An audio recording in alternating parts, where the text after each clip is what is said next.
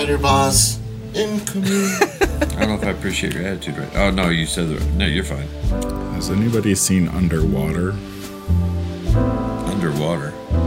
Yeah, it's a new movie that came out. Apparently, the creature is Cthulhu.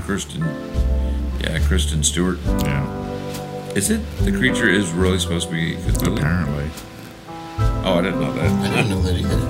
Now I'm interested. No, I read it somewhere.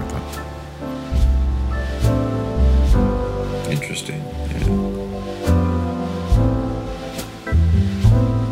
I just saw the name of the episode.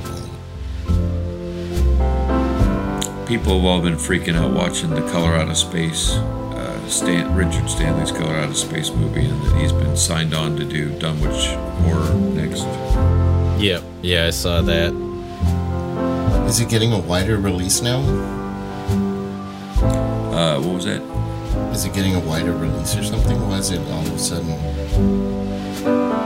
Well, they've released it now publicly to the theaters, so it's not just the Film Fest people that see it. That's what a wider release would be. It was so good. Did you get to watch it during the Lovecraft Film Festival? Dude, it was... I even went up to Richard Stanley himself and said I enjoyed it. It was the movie that my wife, when she saw it, was like, okay, I get it now. Like, so good. Yeah. Wow. Yeah.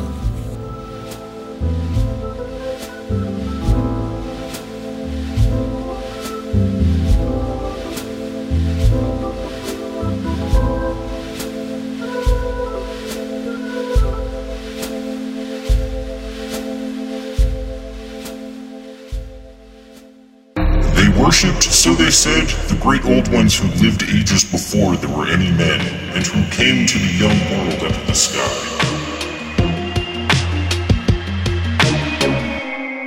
Alrighty, everyone, welcome to another episode of the Great Old Ones Gaming Podcast. Are we at a point where I start numbering the episodes, or do I just keep saying another one? I don't know, is this the first one? Until we get... Where are we at? We're actually on episode number 11 now. Never mind, take that back. Right? I am your host, Nate, lost in time and space, and today I'm joined with... I'm Man from Ling, host of the Whisper in Darkness YouTube channel. I'm Innkeeper Vase Odin of the Twisted Tentacle Inn. I am Nathan of Arkham Horror Images of Madness on Instagram, and also international strudel competitor. Strudel competitor? What? Pretty sure I said it. Did I stutter? Did anyone hear me stutter? No, I've never heard of a strudel let's competitor. Continue. I don't want to really make a big deal about this. It's not about me. Side note, what's a strudel competitor? Base, could I talk to you for just a minute? All right, so tonight's topics, we have a couple of quick mentions of the Call of Cthulhu RPG that I want to go over. Fantasy Flight announced the release of the Blob Ate Everything scenario. We also started getting merch for the Arkham Horror card game, and I think we're going to also take a dive into the preview article for Weaver of the Cosmos, along with having a quick chat about the recent board game Cthulhu, Death May Die. But as always, we want to thank the patrons of the show for their support, and a special shout out to worshippers Robert and our new patron of the show, hailing all the way from Finland, Jussi. And I'm not even going to attempt your surname for the fear of sounding like deep. Jussi, I see it. I see it. That's a great name. But yeah, so what you guys been up to lately? Nathan and I got to hang out the other day. And what kind of Arkham Madness did we play? We didn't. We played Above and Below, which was so much fun. I actually enjoyed it quite a bit. Well, I knew you were with the way you did all your voices for that Delta Green stream that you did. Yeah, I love games like that are like storytelling and it, just randomly develops a story.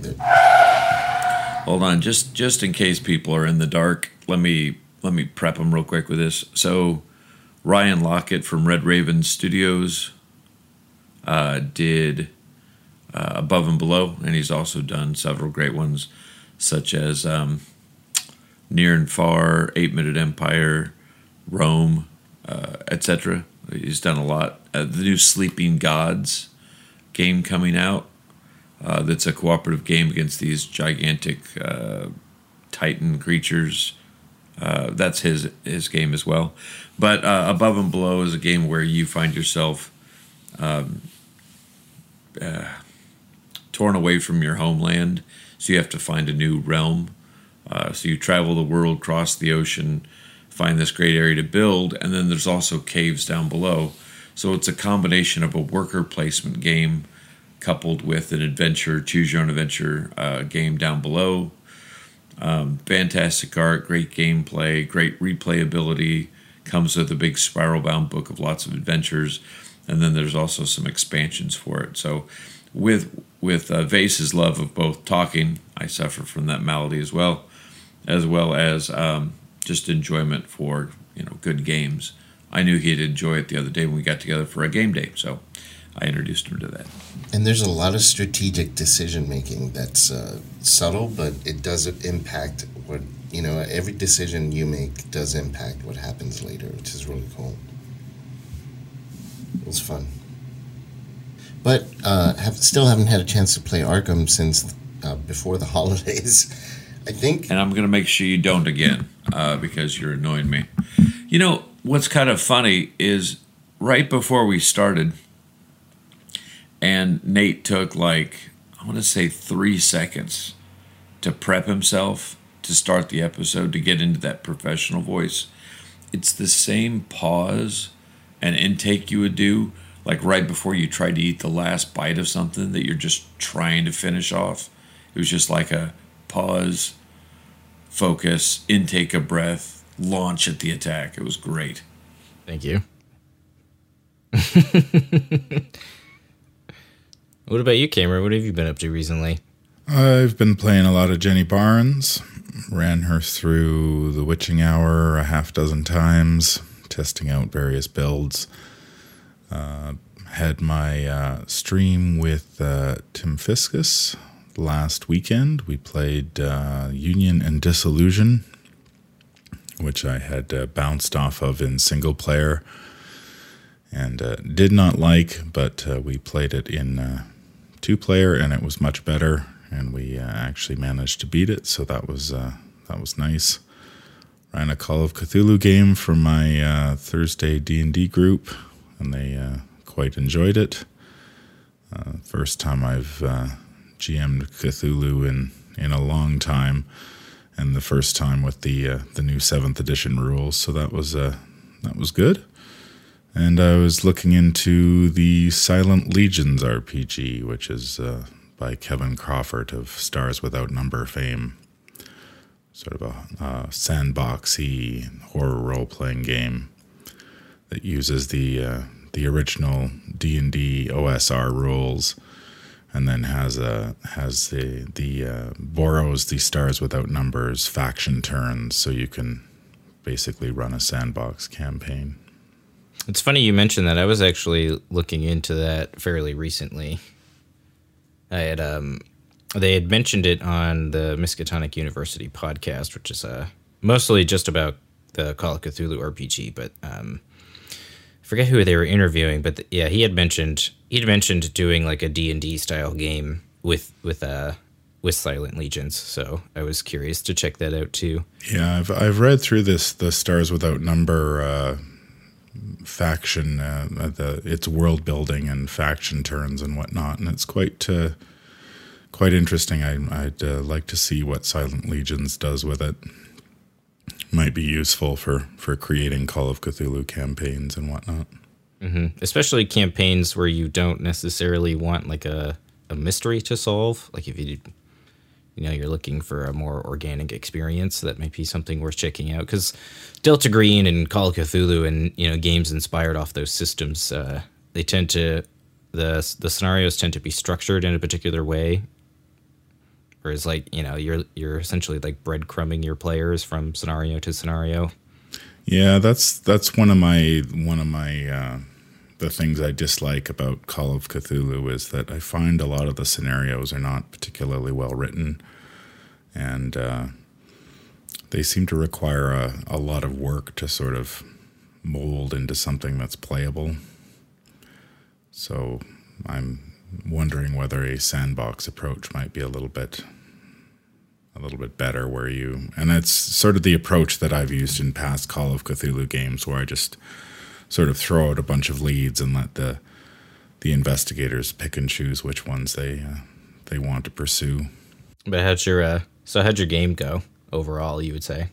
Oh, it went all right. There are a few rules mistakes here and there, but that's to be expected the first time you're running a new system. Mm-hmm. Yeah, definitely. But they seem to enjoy it, so that's always a plus. Yep, definitely. And looking forward to playing some more Arkham. Still need to play some of the more recent scenarios, but I have been trying to play some more rogue investigators because I feel like I've got a bit of a blind spot when it comes to what rogues are doing lately. So playing Jenny was very instructive. What about the rogue class do you feel blindsided by recently? It's more that I just haven't played them. I don't play them consistently. Like I tend to play Mystics a lot lately, and then I tend to play, probably after that I'd play Survivors, then Guardians, and then Seekers, and Rogues I just haven't been playing, where I used to play them quite a bit. And so I just wanted to get reacquainted with them, and then try out some of the new cards that have been released to see how they do. I was playing a Jenny Barnes Succeed by 2 build that looked good on paper, but didn't perform particularly well, at least against the Witching Hour. It seemed to have just far too many moving parts to get working on in time. But then I played a different build that I believe it was built by Matt88 that was using the Scroll of Prophecies from the Search for Kadath. That performed much better. So, curious to check that out. Yeah, and it also played Moonstone, which was one of the cards from Dark Side of the Moon that I wanted to test out. Yeah, Moonstone's definitely an interesting card that we can probably get into in more detail later in the show. But Nathan, what have you been up to? I've really been continuing my exploration and pimping out of, for lack of a better word,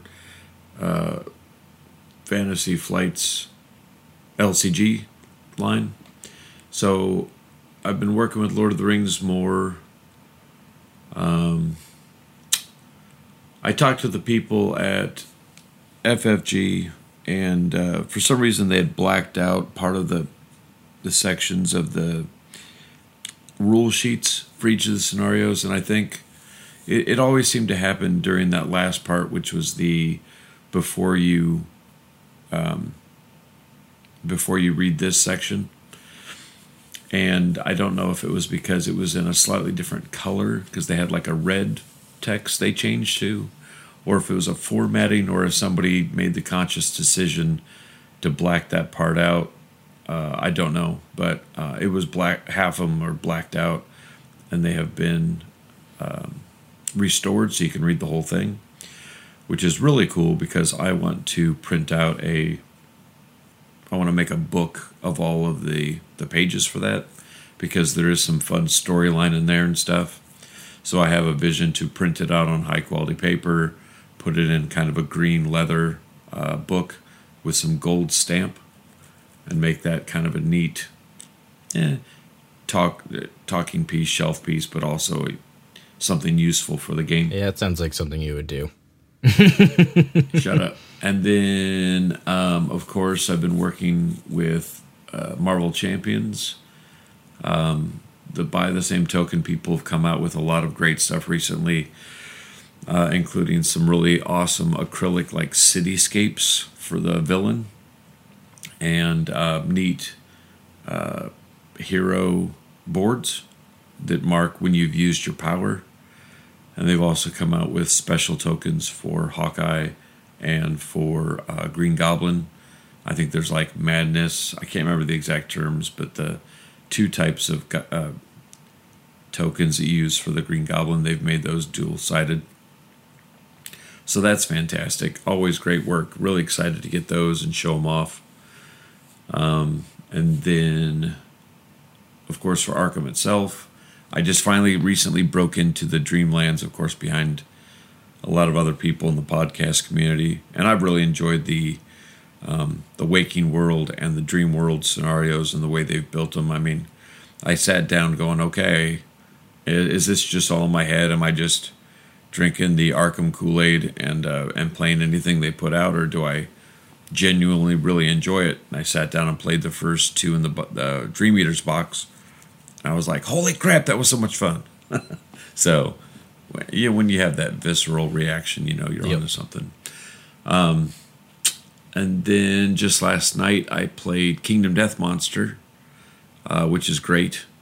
As always, people died, which is the whole point. And showed Marvel Champions to some new people. So, yep, that's what I've been up to. Very cool. I guess as for me, I've just been streaming a bunch of Arkham lately. Started a solo Akachi campaign through the Circle Undone. That's been a nightmare, for lack of a better term. It's weird. Arkham Horror, are you thinking of the right game? So Akachi hasn't been doing very well? Oh, dude, no. I've been getting slapped. It's been brutal, man. It's... So, your wife aside, how's Arkham going? Have you been enjoying yourself? What's been new? It's the classic problem that mystics have, where, you know, you spend like half the scenario just trying to get the assets you need into play, and then, you know, you run out of time.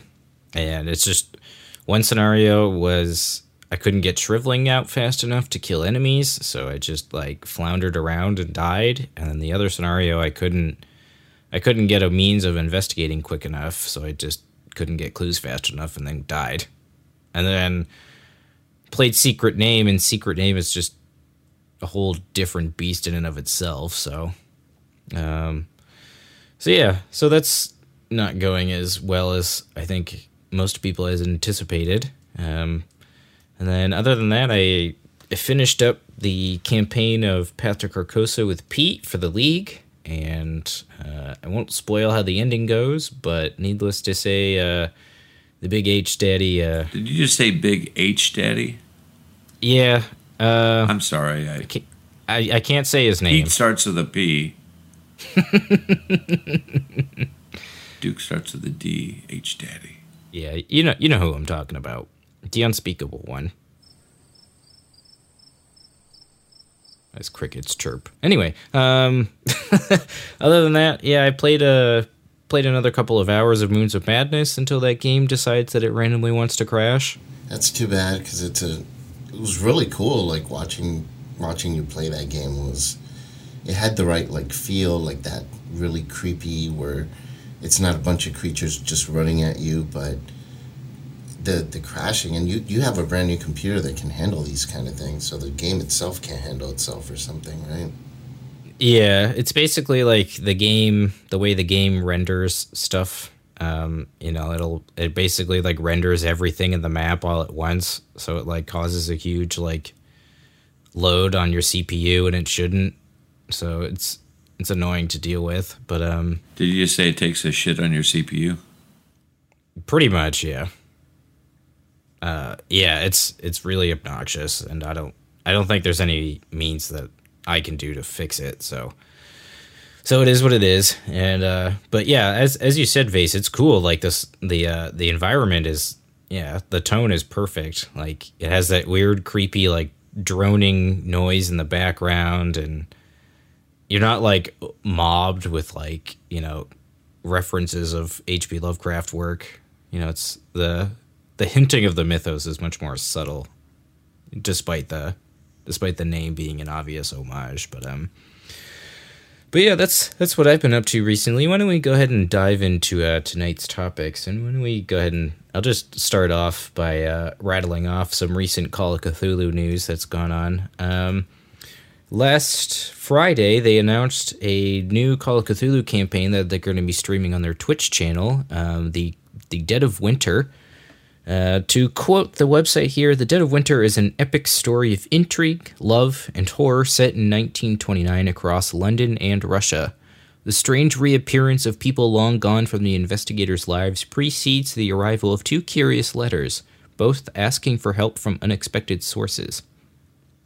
The investigators are drawn into a series of events taking them far from home into the unfamiliar and potentially dangerous landscape of Soviet Russia, where friends may be enemies and enemies may be friends. So that's kind of neat. It's authored by Tim Weissman, who's a pretty prominent creator within the Cthulhu mythos. He authored the Tatters of the King campaign, which is I think it was a 6th edition. Yeah, it was a King in Yellow campaign for 6th edition Call of Cthulhu. So that'll be neat to see. I'm curious to watch that. That starts February 4th at 8 p.m. Greenwich Mean Time. So that'll be great for listeners of the podcast that live across the pond. And in other Call of Cthulhu news, the Gateways to Terror, 3 Evenings of Nightmare scenario pack was recently released in PDF form. The Gateways to Terror contains 3 short play scenarios for 7th edition Call of Cthulhu, which is ideal for beginner players. Originally, the 3 scenarios were designed as a demonstration to give the games... they were designed as demonstration games to give a taste of the game's motifs and mystery, investigation, and horror for shorter playtimes. And as for the scenarios themselves, there's the Necropolis, which is set in Egypt. So the investigators are sent to investigate a recently discovered tomb deep within the Valley of the Kings.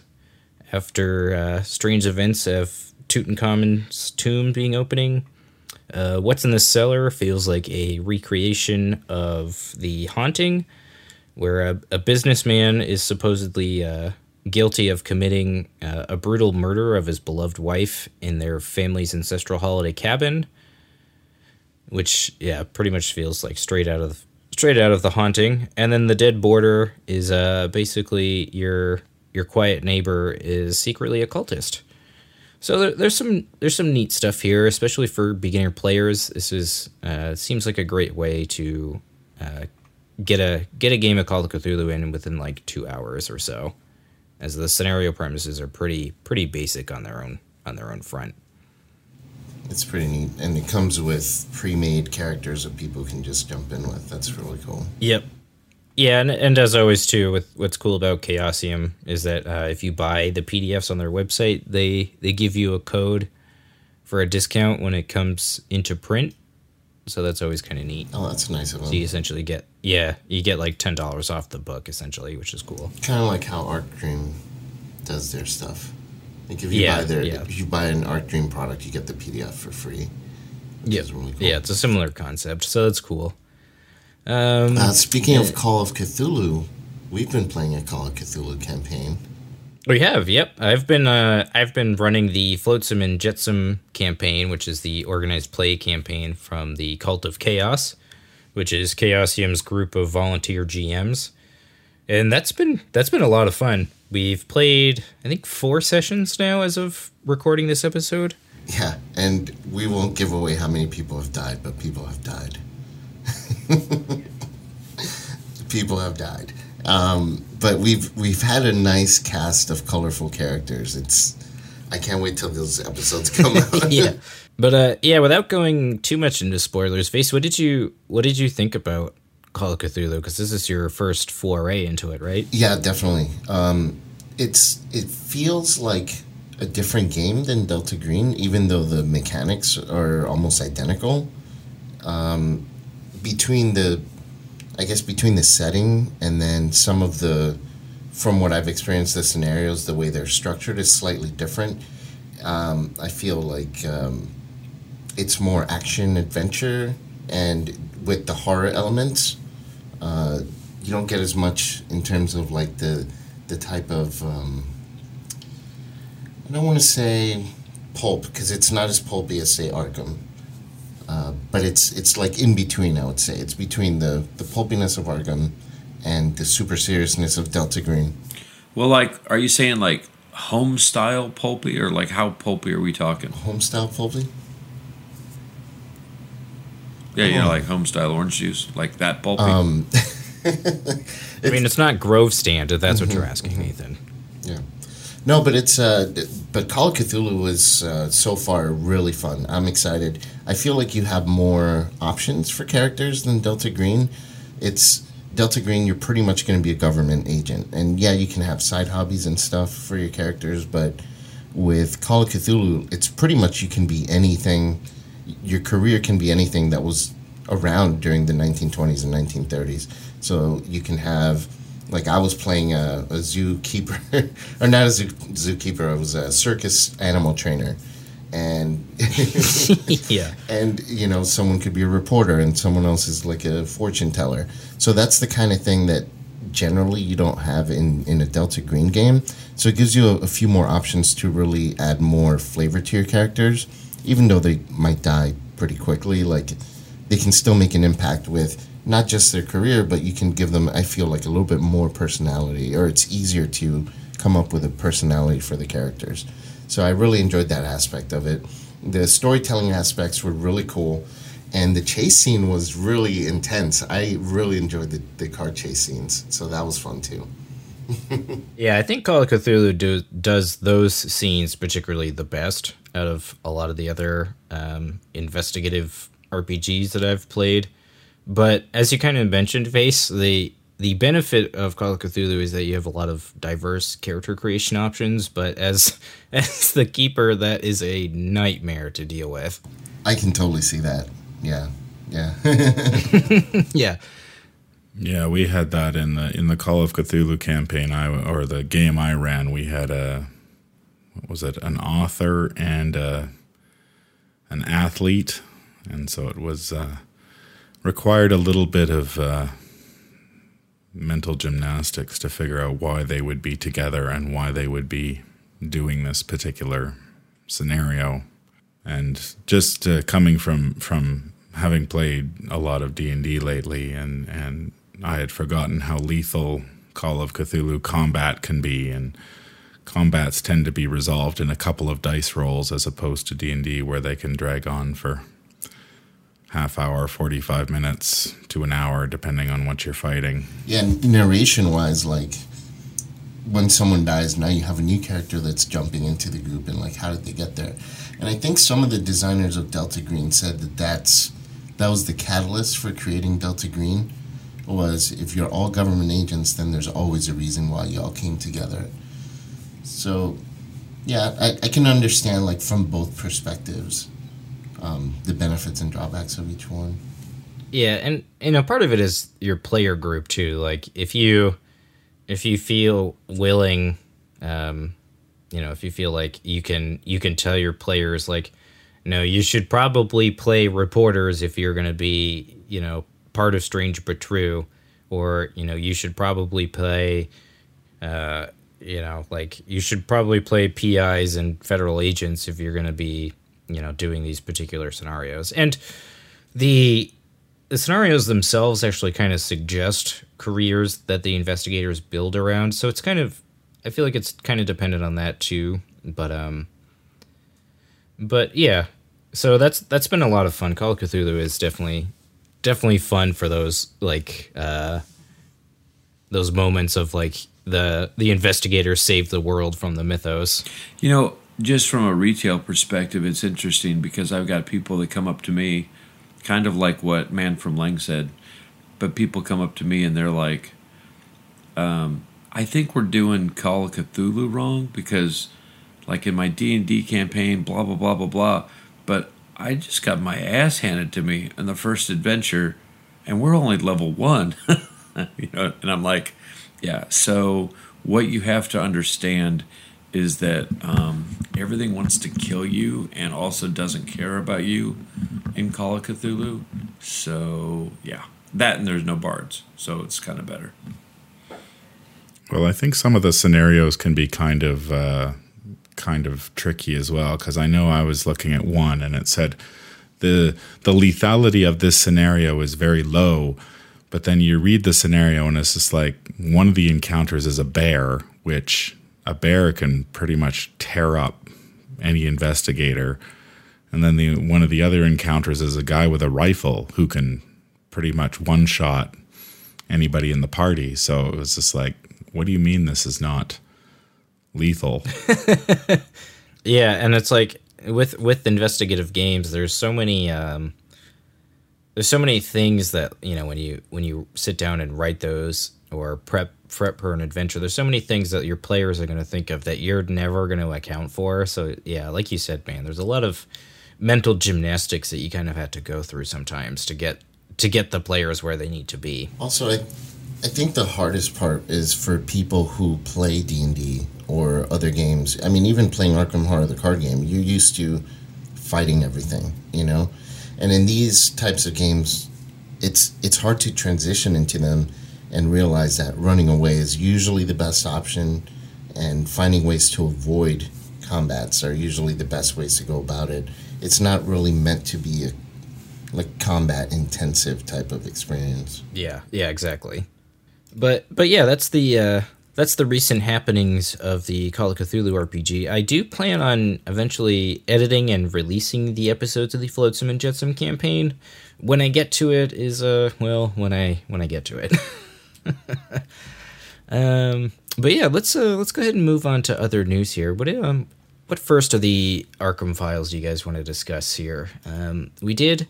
FFG did release a kind of a quick little blurb about the blob that ate everything, and they basically just said that this is supposed to come out in, quote, just a few months. So I guess we'll see blob hitting shelves at some point. I'm assuming probably this summer, probably after the Dream Eaters is done.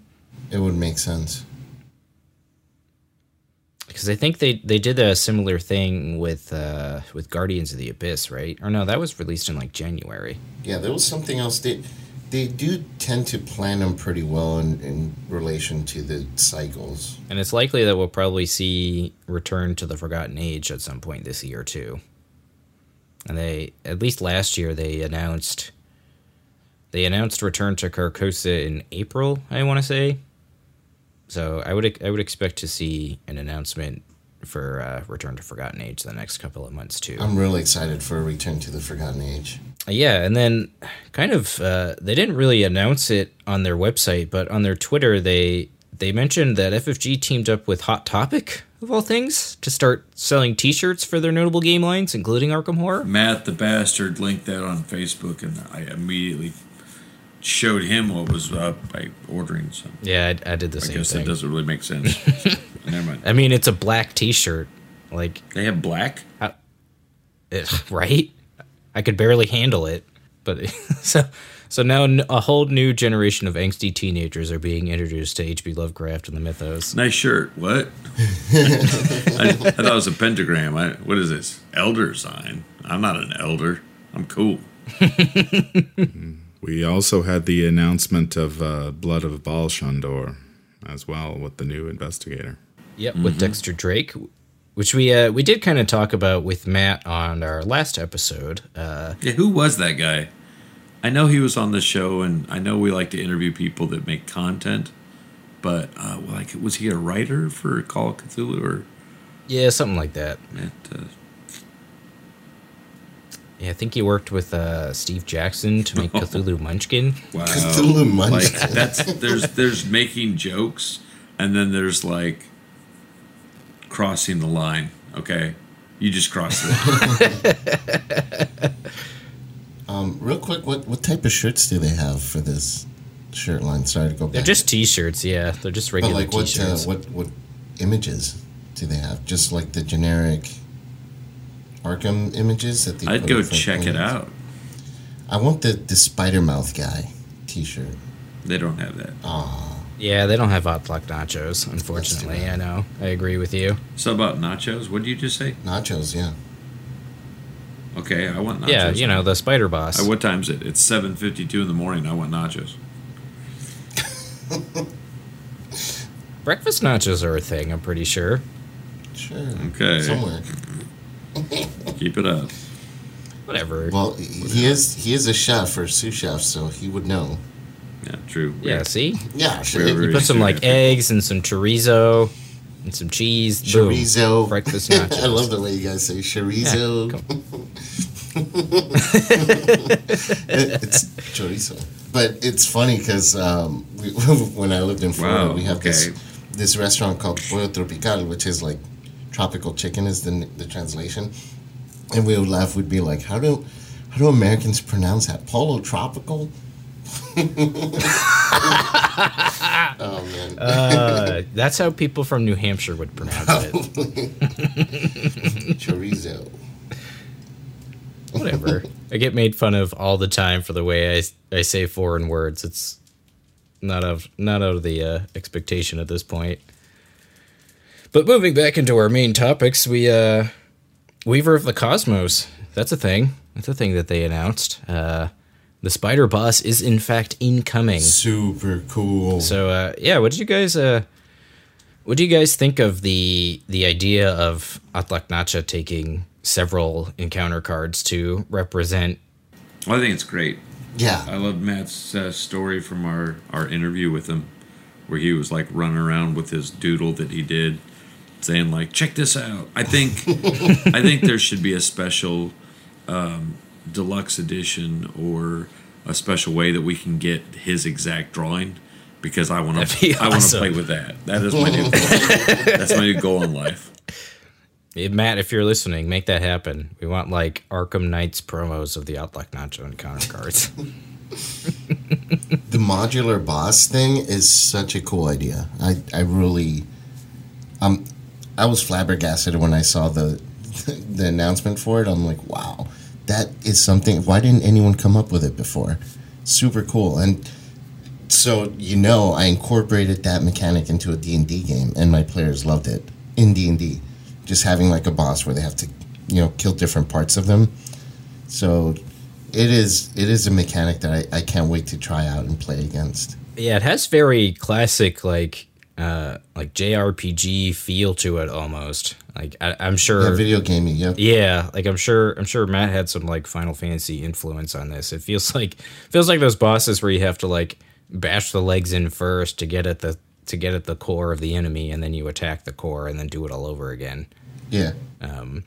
But yeah, to kind of speaking of the legs of Atlaknacha, let me pull up the card here real quick and let's give this a quick read. So this is a X, 3 health per investigator, 3 evade enemy. It has the Ancient One, Spider, and Elite traits. It is massive. Damn. This enemy cannot make attacks of opportunity, so that's nice. X is the shroud value of the enemy's location, and then it has a force effect that says, when you would evade this enemy, instead of exhausting it, choose an investigator at your location. This enemy cannot attack the chosen investigator this round. And it has a victory point, and it deals a health and a sanity of damage. So this is pretty interesting. I like the idea of evading a massive enemy and like basically like using yourself as a decoy. In multiplayer, that's a neat way to use the evade mechanic with massive enemies. Yeah, it's like you're distracting it for someone else to get away. It's cool. Like, hey, over here. And then what's cool about that too is that they did, as Matt said in our previous interview, is that they actually like did a special inverted version of the card template so that they could do the other legs, which is cool. But those also have the same game text. But looking at the actual act and agenda cards, it looks like there's going to be a decent amount of Doom accumulation cards. The agenda gets +2 Doom threshold per investigator, and you don't remove Doom from locations in play. So I think it's pretty safe to say that we're going to have cards that add Doom to the board. Yeah, that's usually an indicator for sure. Yeah. Fun times. Ancient Evils. I expect a lot of Ancient Evils gripes to be had in this scenario. I think that they're probably going to do something similar to Ancient Evils. They've been experimenting with it with every Return to set, where they'll like do a different version of Ancient Evils, and I have a feeling in the actual new sets they're going to start doing the same thing. Instead of just saying, "Oh, at that end, just create their own version of it." Yeah, it's also basically a free card design space in the Return to sets, so that's a thing to consider too. True. But yeah, and then moving on to the Act deck, it has this kind of similar location thing to Pallid Mask, or if you've played Thousand Shapes before, a portion of that scenario as well. And it reads, each location is connected to each location above and below it, and then the objective for the investigators is if each investigator is at the bottommost location, they spend the requisite number of clues, which is 3 per investigator. So yeah, it looks like we're going to be walking around a great web, hopefully getting to the bottom of this. There was a joke to be made there. I'm surprised Nathan didn't laugh, but it's fine. He only laughs at his own jokes. Oh, right, that's right. Son of a bitch. And Man from Lang laughs at all the jokes. At least one of them. Once again, I think he was laughing more at the sheer situation. I kind of feel something doesn't feel right. I don't know. Can't put my finger on it. Can't put my finger on it. Anyway. I've got some Ween references. That's what we need. Yeah, right? Yep. That's a great band, They by the really way. are. Chocolate and Cheese, Yep. great album. Yes. But yeah, so why don't we go ahead and move on to the player cards that were announced in this article. Vase, do you want to read the Eye of Truth? I shall read the Eye of Truth in 3, 2, here we go. Eye of Truth, it is a Seeker skill card, 5 experience pips, very expensive to purchase. It has 4 wild icons, and the spell and practiced traits. So it's a spell, so that means that, is it Marie that can use it? And it says, if this skill test is on a treachery and the test is successful, add that treachery to the victory display and attach the Eye of Truth to it. While attached, the Eye of Truth contributes its skill icons to all tests on copies of the attached treachery. It's always watching you. So basically, you committed to a skill test on a treachery, and then you set that treachery aside and put this on it. And then anytime you pull that treachery for the rest of the game, you add those 4 wild icons to your skill test against that treachery. Seems sweet in multiplayer. I'm skeptical about it in solo play. It's definitely powerful, but it's extremely scenario dependent. So scenarios with treacheries that have difficult skill tests, and there's 4 copies of that treachery in the deck, and the deck gets reshuffled a lot of times throughout the scenario, those are going to be the best ones. But there are some scenarios where you don't reshuffle the encounter deck that much, or you do it once, and maybe they'll have a tough treachery that only has 2 copies in there. That's going to be, a dud card, I think. I mean, I guess you'll still commit it to the first time that you do it, but 5 experience points for 4 wild icons seems a little expensive if you're just going to use it for that. So getting the most of it is going to, first of all, require you to really know your scenario. So going in blind, I don't think that card is going to be very useful. But going into a scenario that you're very familiar with the encounter deck, I think it would be a much better choice for a card. Yeah, I would agree. It seems pretty good in the Circle Undone campaign, where not only is the encounter deck being reshuffled multiple times throughout the course of a scenario sometimes, but those hexes are just so irritating. So having one of these on like a Bedeviled or a Racked or something seems really good, especially for... Yes. Yeah. So I imagine it's good in scenarios like that. It also has really good traits. The spell trait is really handy to have. You can, combo it with something like Arcane Initiate or... Diane Esperance. What's the other card I'm thinking of? Yeah, Diana Esperance. I don't know if you'd want to use it with Diana, but... Why not? I think Diana's also... How would that work? Because you have to attach the card. So you're playing a copy... I think Diana says specifically event. Man from Lang, is that correct? Okay. Yes, I believe it is an event. Well, that answers that question. Yeah. So, but I mean, yeah, it's a target for Arcane Initiate. I think there's a couple of other cards that interact with spells as well. But the practice trait is also a thing that's now recently become of relevance due to the spoiler card that you revealed, Man from Lang. The practice makes perfect. Yeah, it does. It does work with practice makes perfect. I think this is one of the few, if only, cards that will let you remove a card from the encounter deck, which is interesting. I agree that I think it's probably a lot better in multiplayer where you're going to encounter, if you've got, say, 3 copies of Rotting Remains cycling through the deck and you remove one of them, chances are you're going to encounter the other 2 if you're reshuffling quite a bit. Yeah, definitely. But you've got to hold on to this until you hit the treachery you want. And you still have to pass the treachery too. That's the other thing. Like drawing a tentacle. Yeah, and you've got to be at the same, like if you're in multiplayer, you've got to be at the same location as the person taking the treachery. So it's not it's certainly not fire and forget. You need to do a little bit of work to get it to fire off. And again, I mean, there's always the chance of drawing an auto fail and it all for being for naught in the end. But the ability to remove a powerful, like if there's a scenario that has one particular treachery that's really gonna hurt you, then this is might be worth including just to deal with that. I agree 100%, and I think it's also fun from a design aspect that they make you look forward to a nasty treachery. You're like, come on, the one that I would normally never say. I hope this one pops up. And then I think what's funny is you're going to get in that mindset where you're kind of hyper focused on that, or focus more than you should be, because you've got that card in your hand and other things are going south on you, and you're like, yeah, whatever. I'm going to do this thing.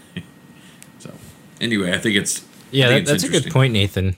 Yeah, it sometimes, like, you might just want to commit this to a test that you need 4 icons on. Like at what point with this card do you get greedy and hold it in your hand to hope to cancel a treachery for the rest of the game, or do you just use it when you need it? Yeah, I think that depends a lot on who you're playing with in multiplayer. I mean, if you're playing with a mystic who can basically just out willpower pretty much any of those treacheries, it's not going to be quite as helpful. Yeah, so you're probably using this with like your guardian or something like that. Like if you're a seeker like Daisy or Mandy or something like that, you're probably pairing this with someone that can fight but doesn't have a good willpower or something like that.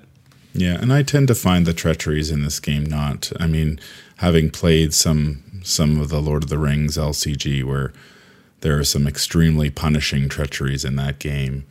Having something like this to remove them is very handy, whereas in this game I find that a lot of the treacheries aren't quite as punishing. So if you've got, like, even if you have to eat 1 Rotting Remains a game, you're usually still okay. And then if you have enough willpower, it basically becomes it's almost as though the encounter deck is whiffing because you're able to pass that test easily enough. I was trying to think of a treachery that I would be like, man, I really wish I could get rid of this, and something like maybe Entombed from the Forgotten Age would qualify.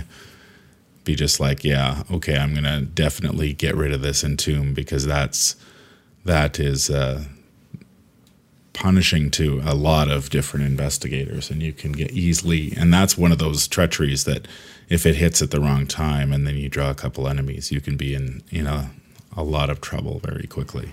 Isn't there one, and I could be wrong, that accelerates the doom, like ancient something? You mean that ancient evils? Yeah, I just wanted you to say it. That card sucks. Yeah, but you can't use that. You can't use this on I know. that because it needs to be No, a I skill know. test. I realized that, and I just thought to myself, what's a card I don't want to see anymore? Oh, yeah, that one, but not going to happen.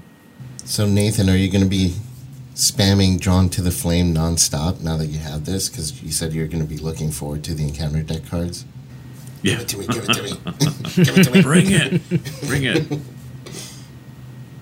Yeah, good times. I like that they're playing more with skill cards. I don't think that 5 experience points is the right amount. It is powerful, but it's so situational that I think the 5 experience points could have been lowered maybe 2, 3, or 4, but I do like that they're adding more skill cards. I think we definitely needed more skill cards, and I like that they're playing with some of them, like All In, and this one, like way more powerful skill cards. And it's definitely nice to have that. But at the same time... Hey, Vase, just sorry to interrupt, but you bring up a good point. Instead of spamming something like Drawn to the Flame, don't you think Delve Too Deep will actually be a little more... Even better. Slightly more viable with this? Yeah, or both. Just on your turn, yeah. 2 Delve Too Deeps, 1 Drawn to the Flame. Give Boom, who's your uncle? Give it to me. Yeah. But yeah, I do like that they're playing more with skill cards. I do hope that they go for some mid-level skill cards too, and some more neutral ones that are more interesting.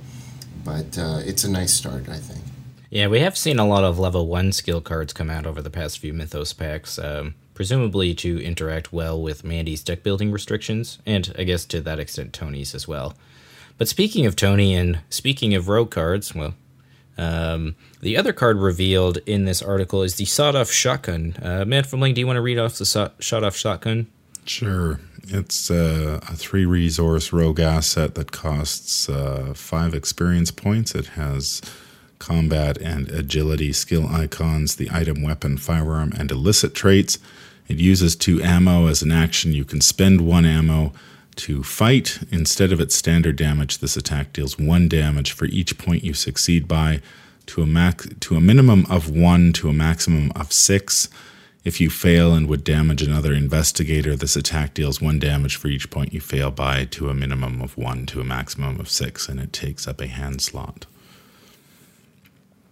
So it has the shotgun ability from the Guardian card, but without any combat bonus.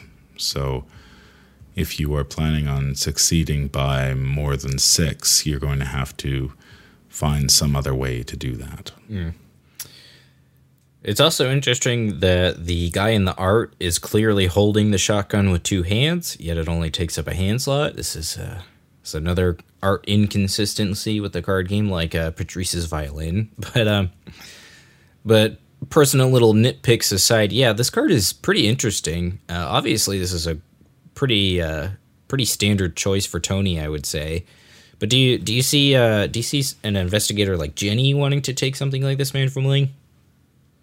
I don't know. The card doesn't really. I think because it costs 5 experience points, and there's quite a few different weapons that are available at that 4 and 5 experience point level.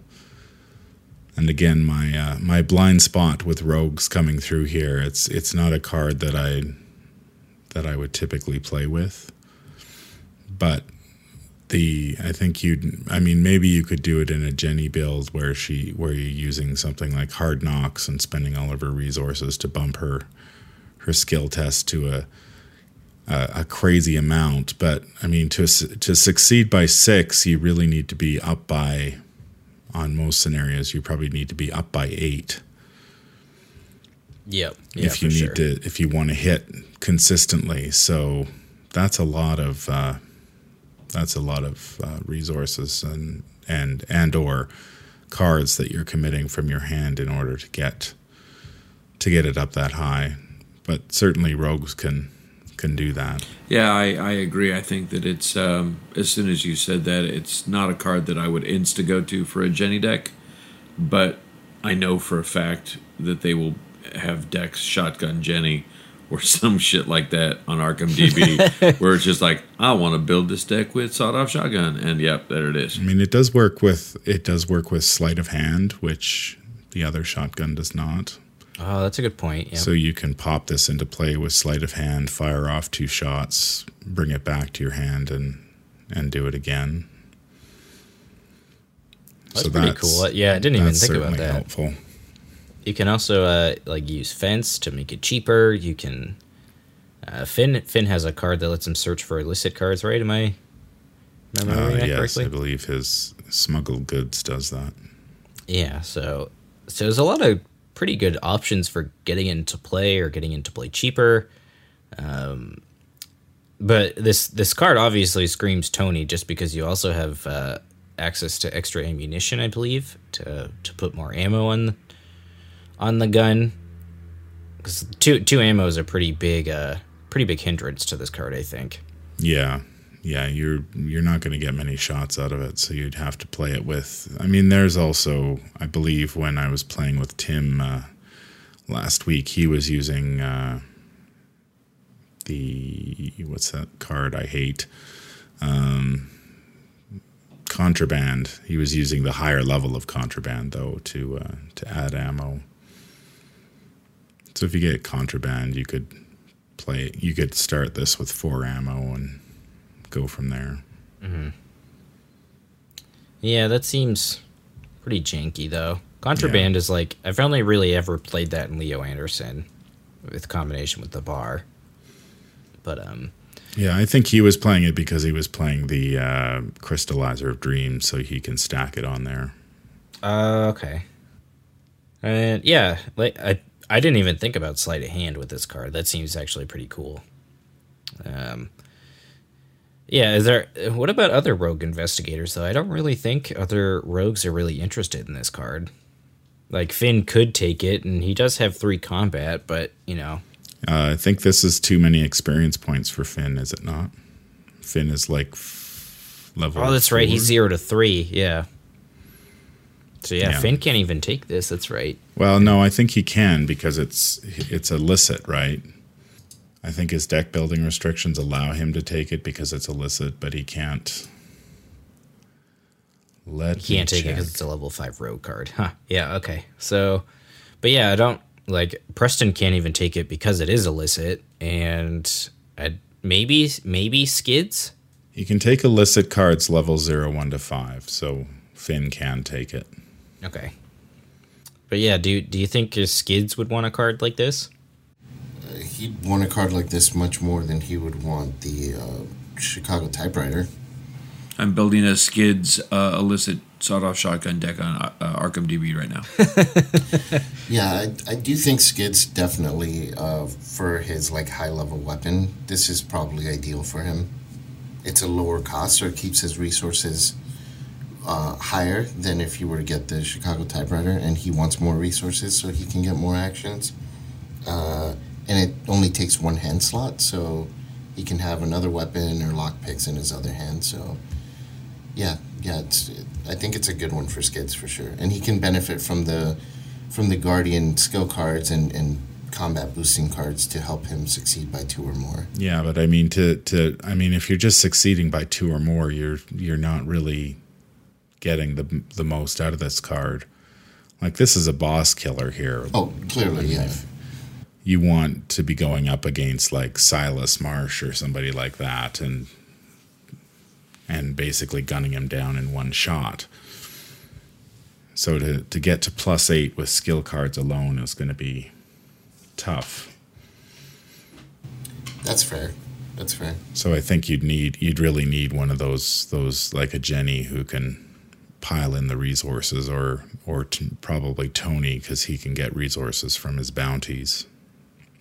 Yeah. In order to pay for this thing, since you're not getting any bonus off the bat.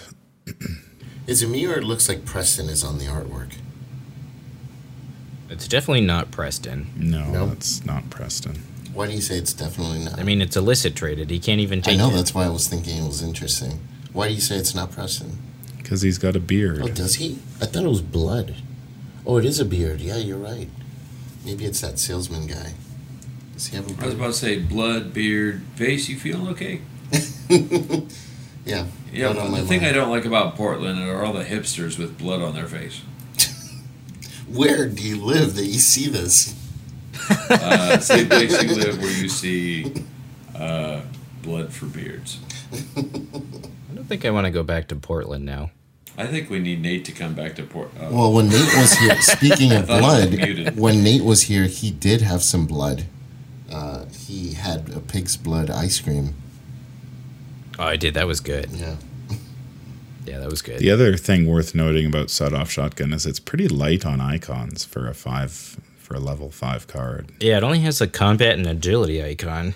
So you're definitely not, like, you are playing this card if it is in your hand. You're definitely not committing this to a skill test. I think the reason for it is it would have probably been too strong if they added too many icons, because it's already a pretty powerful attack at a 3 cost, and it only takes 1 hand slot, which is it's pretty important for most big weapons like that take 2 hand slots or more, like the flamethrower. Mm-hmm.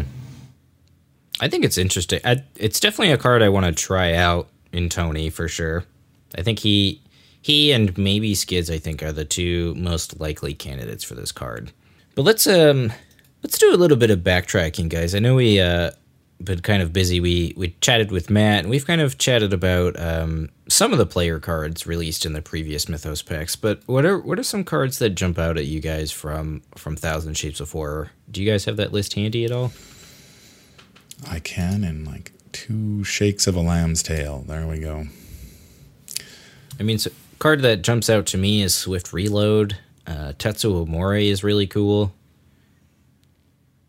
And I think Otherworld Codex, depending on the campaign you're playing, can be also really good.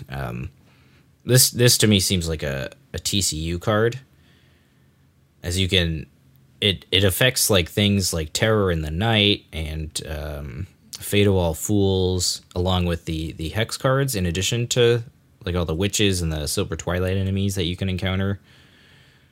And there's like 3 copies of most of those cards in the deck, so I think that Otherworld Codex could be useful in certain builds of either Daisy or Mandy going through that campaign. 2 experiences, kind of a lot to ask for, but I think that card's pretty interesting. Yeah, what are some cards that jump out to you, Man from Lang?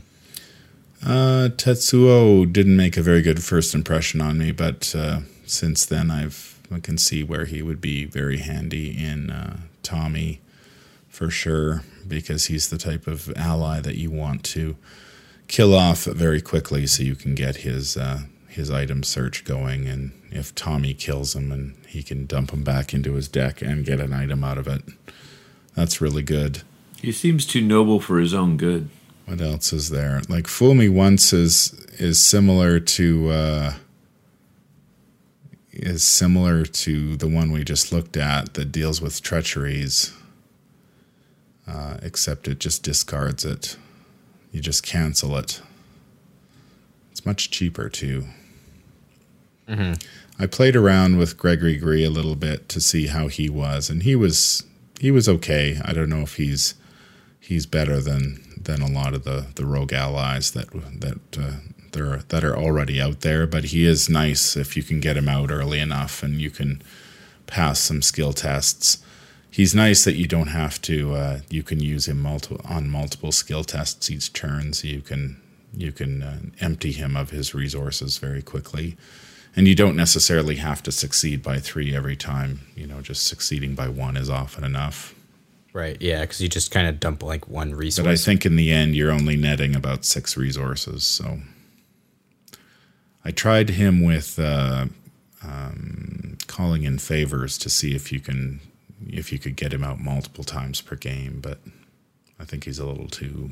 I don't think his ability is worth it in the end. Yeah, I think rogue allies particularly, they have so much competition between Leo Joluka and Lola Santiago that it can feel difficult to try to find space for these other lesser played allies. Just real quick, Vase, do you have these cards pulled up either in person or on the screen in front of you? To be honest, I'm reading through them right now to pick my favorite. Okay, because I'm seeing Brute Force and Versatile. I can't tell, though, in Brute Force if that's a beard or blood on his face. And I'm pretty sure for Versatile it is blood on his face, but it might be a beard. So if you could help me out, that would be great. Thank you. On a serious note, for once, you can timestamp this because it won't happen again. I actually kind of like scrounge for supplies because, especially in a deck that, a starter deck especially, of course, you're going to have several times you're like, oh, I wish I still had this. I wish I still had Look What I Found, or maybe you want to get a lucky back or whatever. But to go back in your discard pile and get whatever you need and add it to your hand is a nice, just a nice kind of fail safe or even combo generator. Yeah, definitely. Yeah, Scratch Store Supplies is really sweet. It's definitely one of those cards you don't want to see early on in the game. Oh, and I also should say exactly what it does for our listeners. I apologize. Choose a level 0 card in your discard pile. Add the chosen card to your hand. In case anyone didn't know what that one does, I apologize. Yeah, and it doesn't cost anything either. So you're essentially trading this card for a card in your discard pile, which is definitely a trade I think you're going to take more often. Yeah, and not all the time. I'm not saying it's like uber good, but I have distinctly been like, oh crap, now I really want this one thing to do this, and they're both copies of it are in my discard pile. So now I've got to burn through the rest of my deck if I really need to get to it, like logical reasoning to get rid of something that's in front of somebody that's basically doing them in, or to heal sanity or whatever. Yeah, and there's a lot of there's already a lot of recursion stuff in Survivor too, so it plays around with a lot of that stuff too. This can get back, like you said, like a lucky. It can, it can get off-class assets too, unlike Resourceful, which is cool. So if you're playing like Pete or something, you can get back some of your off-class cards. And I'm curious, what do you all think of Ethereal Form? And that's the evade, add your willpower value to your skill for this evasion attempt. If you succeed, disengage from each other enemy engaged with you. And for the remainder of the round, your ethereal enemies cannot engage or be engaged with you. You cannot attack or deal damage to enemies. I mean, it definitely gives you that kind of slip-away feel. But I don't know if I'm reading too much into it. I think it's pretty cool. It's cool with Luke because you can use it at a connecting location. And so say if there's like an enemy at a connecting location and you need to investigate that location, you can use this first, like evade the enemy ahead of time and then go into the location and investigate, which is pretty neat. Yeah, and he can do it with Drawn to the Flame as well. Like any of those that would cause him to be engaged with an enemy. Because he plays events he can play events as though he was engaged. So if you play this one, he can evade all the enemies and then he doesn't have to worry about being engaged with them. Yeah, it's also nice for multiplayer too, as with Luke, because you can be the seeker that does that. Mm-hmm. It's got a cool theme too. I really like the theme. Am I reading this wrong? I think people might make a mistake with this. You do it, you evade, you go ethereal, and then I think someone might try to like shrivel or do something else, but the very last thing it says is you cannot attack or deal damage to enemies. So that would negate the damage from any, even though it's a magic spell of sorts. I don't think you could do anything else. It's just purely like GTFO or safeguard yourself for just a little bit. What are you guys' thoughts on? Oh, yeah, sorry. Go ahead.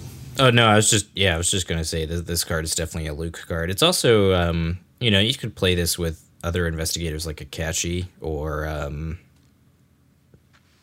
even something like Agnes, who doesn't have a good means of evasion, and you kind of need that one evade per scenario, and this could be like a good option for you.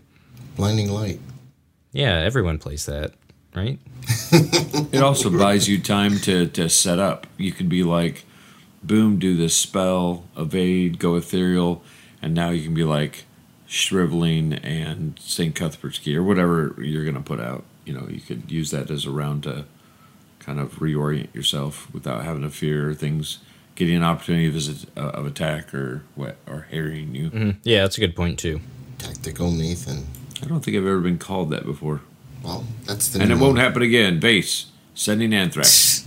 Oh my god! Have you guys had a chance to play with this other dude from the Rogues, Gregory Gry, the Nutcracker? The Nutcracker. Yeah, Man from Lang said he had played with him a little bit. I must have missed it. Yeah, he seems interesting. Yeah. It's like What is that? Not All In. What's that other one? Watch this. Watch This, right? Yeah. Did you call the muckraker a nutcracker? The Nutcracker.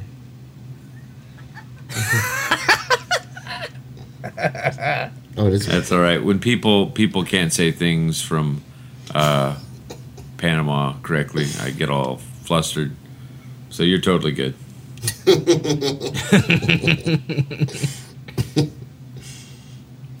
Cool.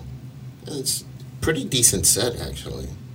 Yeah, there's some cool cards. This is the first time seeing these cards. But yeah, why don't we go ahead and look at Dark Side of the Moon too? What are some standout cards for you guys? I know we talked a little bit about Practice Makes Perfect when we talked about the Eye of Truth. So that's a neat card. These are these type of like search the top 9 cards are always cards I really find interesting because they're always cards that you kind of keep in the back of your mind, and then a few packs later, and there's more targets for them, they become a lot more interesting to build with.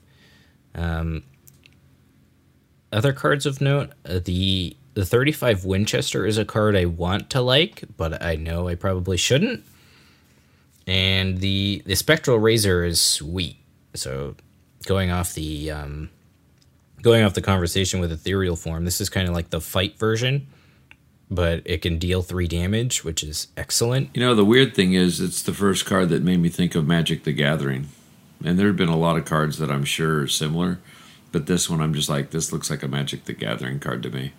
It's kind of weird. Yeah, is it the art? Yeah, I kind of get that feeling too. Yeah. Cat, she like looks like a planeswalker almost in that art, like specifically.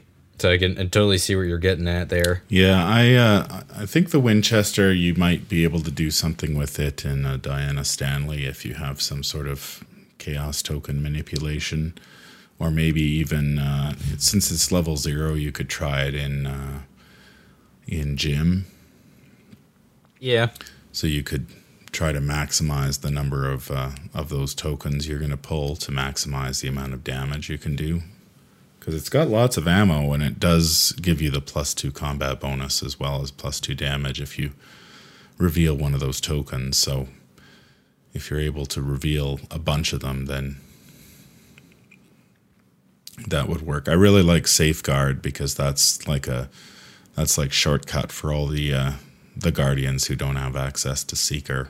Yeah, Safeguard is cool. I think you could get a lot of in multiplayer. You could get a lot of use out of that. I like Spectral Razor as well, and of course the Moonstone, which I played with in the Jenny Barnes deck that was using the Scroll of Prophecies to both draw it and discard it, so you could get it into play. The one card I'm not particularly keen on is Sharp Vision. It's probably okay in Min, but I think it's really not great in most survivors. Most survivors have below average to average intellect as it is, so trying to succeed by 2 on a test like that is going to be pretty tough for them.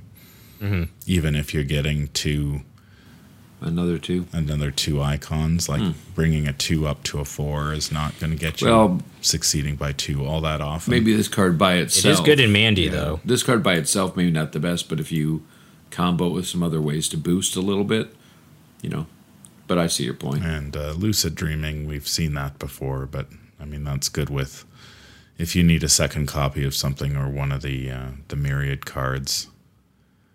3 Aces, the ability is really powerful.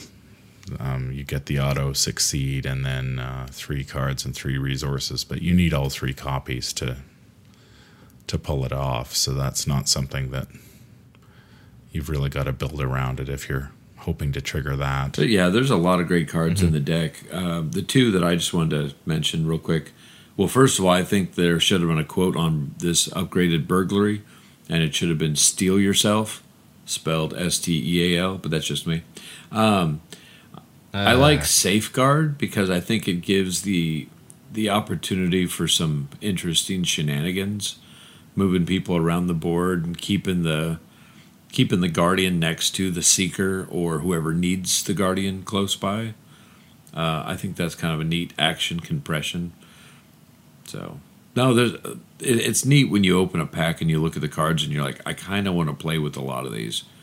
You don't always get that when you open a pack, and this one has a lot of fun ones. Yeah, Safeguard is really interesting. So let me ask you a quick rules question while we're on the topic of Safeguard. It lets you move multiple times as long as the... Hey, Nate, can you read the card out for our listeners? Absolutely. It is a 2 experience, 2 cost Guardian asset with the talent trait. It has a willpower and an agility icon, and then it has a reaction that says... During another investigator's turn, you can exhaust Safeguard. For the remainder of that investigator's turn, as they move from your location to a connecting location, you may move to that location as well. Keep an eye out for any trouble, she told me. I rolled my eyes. There was always trouble. Sorry, I had to. That's a great quote. Yeah, just imagine like some smooth saxophone jazz noir stuff playing in the background. Maybe Phil Silver. But or Duke Silver or whatever the hell his name was from Parks and Rec. Yeah. But correct me if I'm wrong, this card can let you move multiple times, right? If the person that you target with it moves additional times. So like if you're playing with an Ursula or something and they move and investigate and then move investigate again, you can move twice for free. Yeah, so and that's cool. It's non-unique, so you can have 2 copies out. So you could pick 2 different investigators if necessary. That's cool. So this is a great way for Guardians to get a lot of action compression, depending on the scenario and how they play with other investigators. It's almost they're passing you along like a rugby or football. It's like, all right, take the person over here, take him over here, do it. Mm-hmm. Yeah. What are your guys' thoughts on extensive research? The 10 cost Seeker event card. When I first saw the cost of this thing, I was like, what? And then you read the card. But it's all right. Oh, he says he reads the card and then doesn't proceed. Yes, it's cost too much blood on the face. Too much blood. Yeah, I think that one... yeah, Mandy has blood on her face in this one. It's insight traded event, 10 cost, 1 experience point. It has 2 book pips. God, why am I calling them book pips? Reduce the cost to play extensive research by 1 for each other card in your hand. Discover 2 clues at your location.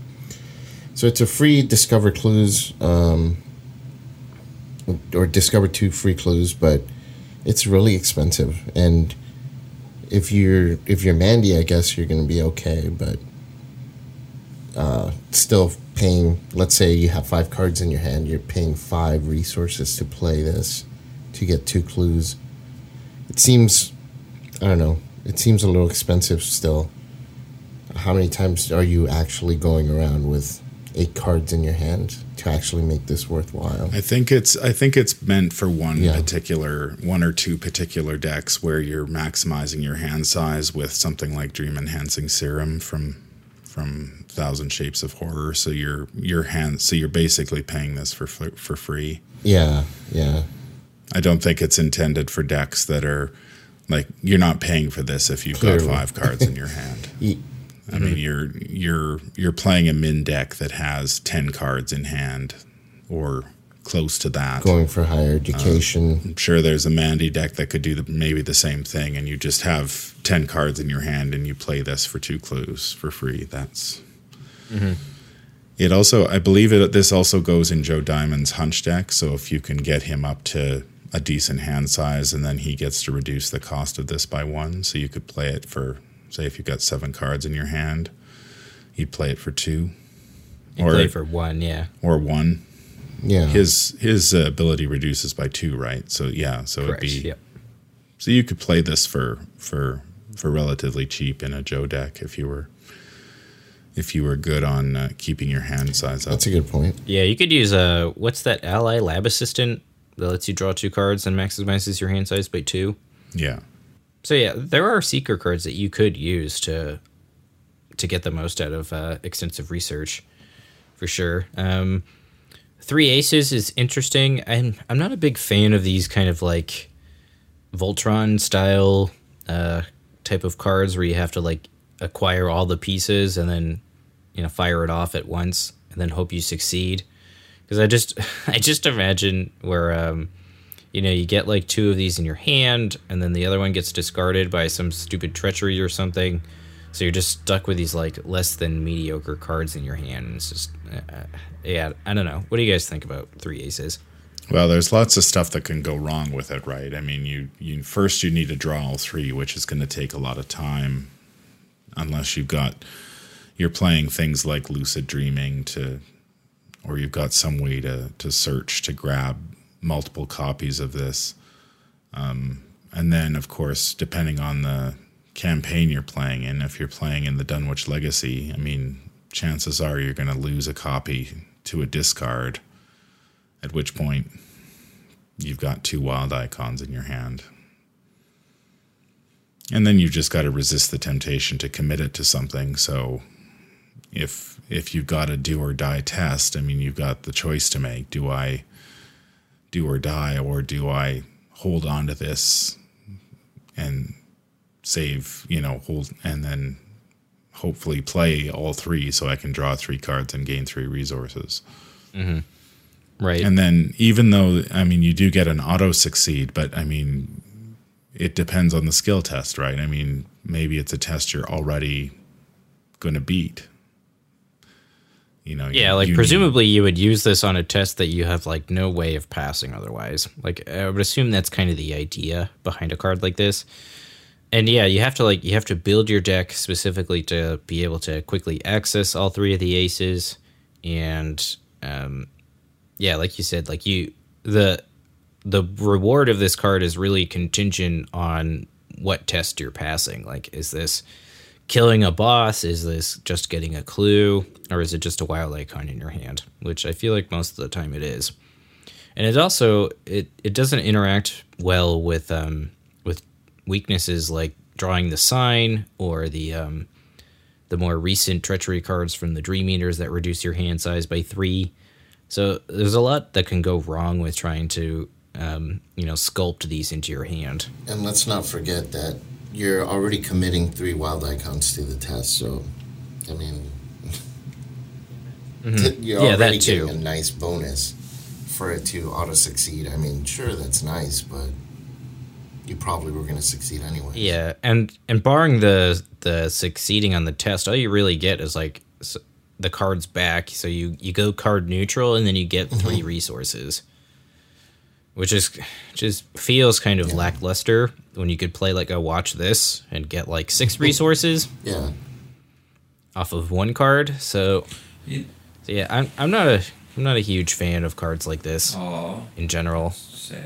I'm with you on the. I mean, for the card. like I know.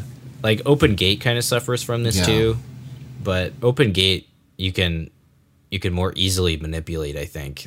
Like not only is it a spell card, so there's more ways to access it easily, but like you only need 2 of them. You don't need 3 of them. Has, to be useful. To use the Open Gate, you have to play the Open Gate. Quote, Man from That's Lane, right. 2019.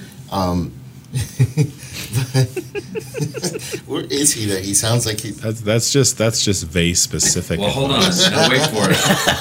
Wait for it. It's even better because I want that quote. But then, how there's the 3 wolves howling at the moon? I want 3 Man from Langs in different poses along with it. And I think that will be the new bestseller. It will go viral, kind of like that coronavirus. Wow. Hey, so we also have, and I don't know, I don't think anybody touched on this, but the Practice Makes Perfect card. It seems a little gimmicky, but I also think it's kind of neat. It's a 1-cost event for Seekers, Willpower, Intelligence, fast, play during a skill test at your location. Search the top 9 cards of your deck for a practice skill committed to this test. So obviously you have to put practice skills in your deck. Shuffle the remaining cards back into your deck after this test ends. If it was successful, add that skill to your hand instead of discarding it. So you're going to be able to seed your deck with practice cards that help with the test that you want to help with. Plus, then you get that card to use afterwards, and it's a fast action, so you can do it, obviously, as a response. That's kind of fun. I kind of want to play around with that. I think cards are kind of neat. Yeah, it's interesting. Roland, Joe, and Mark like this quite a bit. If you look at the Roland, Mark, and Joe decks that are out there, they play a ton of practiced skill cards.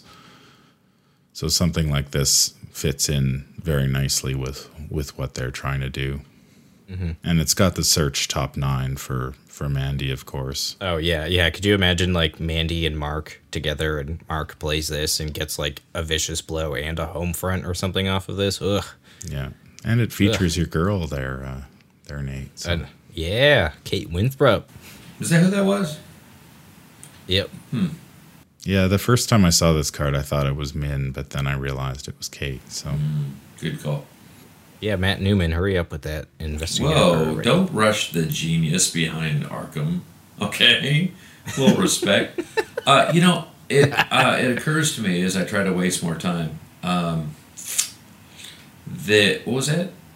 So I thought, I didn't get to talk about Cthulhu Death May Die, the board game. Can I talk about that real quick?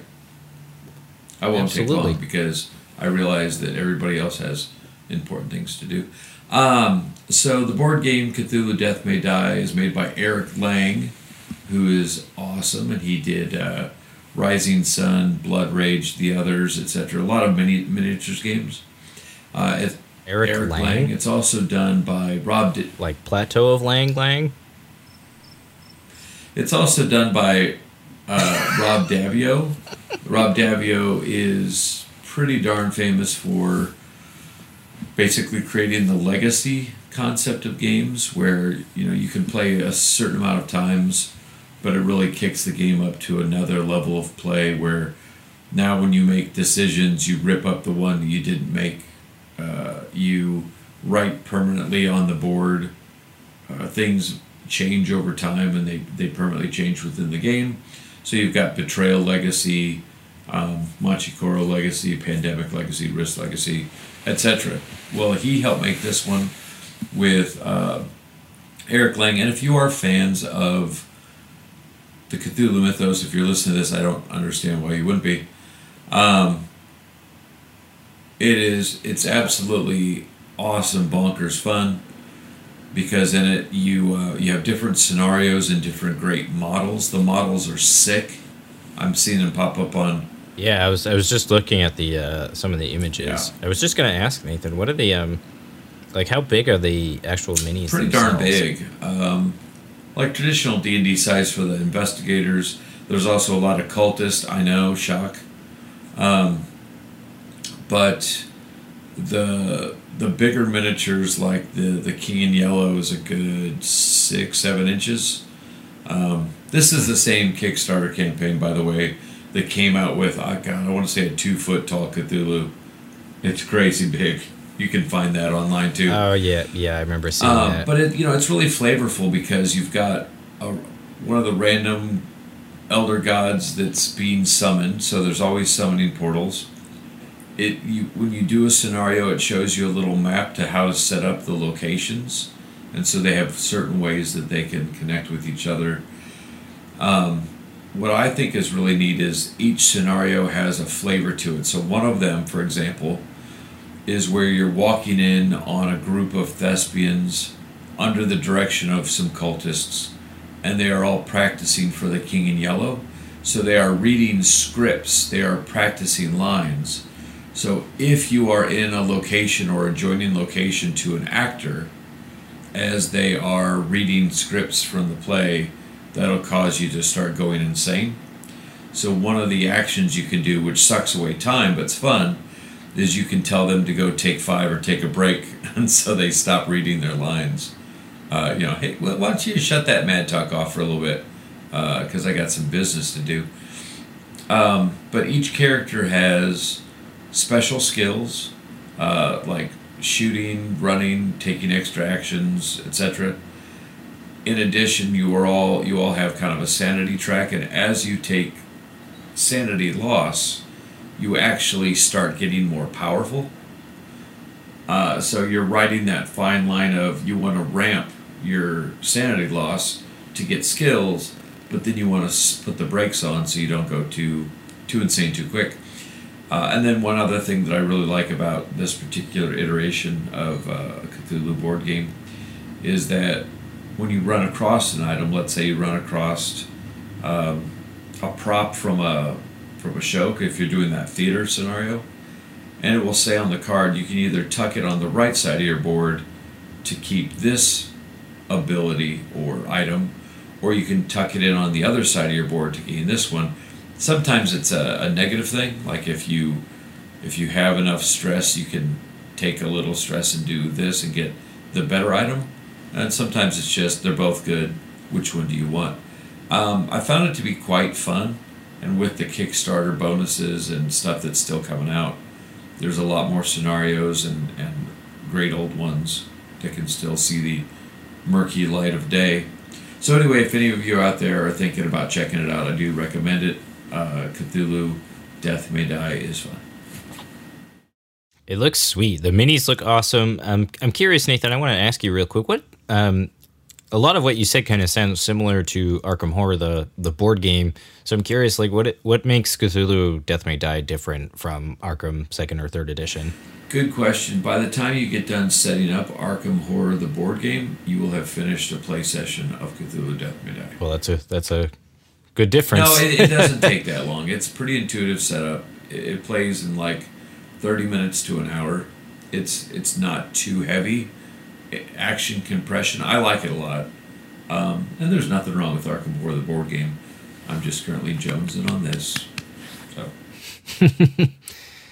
Yeah, I mean, even if you just play like Call of Cthulhu the RPG or something and you want like minis for a tabletop game, this seems like a pretty sweet resource. I know people have bought in Mansions of Madness just for that purpose. There are some creative liberties, artistic license that you don't quite necessarily agree with on a few of the models a little bit, but overall the quality is really well done. Well, very cool. And actually, before we get into Community Spotlight, I actually have a question from a patron here. While we're kind of on the still kind of near Arkham Horror, the card game, UC wanted to ask us if we had to design a brand new investigator for the Arkham Horror LCG that has not yet appeared in any Arkham Files games, who would it be? Once again, not appeared, in case anyone missed that. What's the name, class, occupation, and the investigator's signature gimmick, including signature cards? So this is kind of a deep question to kind of quickly go over. You know what? It's actually a question that I want to table because there's a lot to think about. But I think it's also a question we can extend to our listeners, so that way they could maybe write in with their ideas, and we can pick one for a future episode to give them a prize. Well, that'd be cool. Yeah, so let's do that.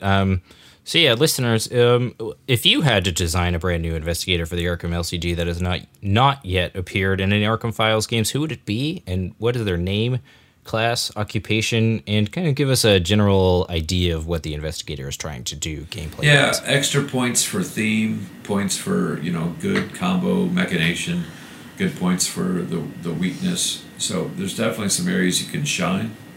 Also keep in mind the time period, if you can. It's a really cool question.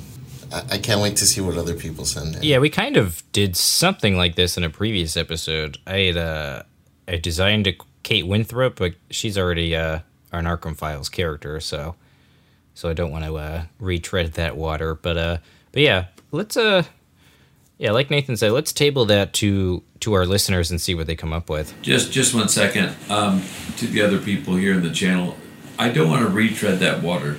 Is that an expression that I've just never heard before? Or is that some bullshit coming out of the East Coast? Like you tread water? No, the phrase, I don't want to retread that water.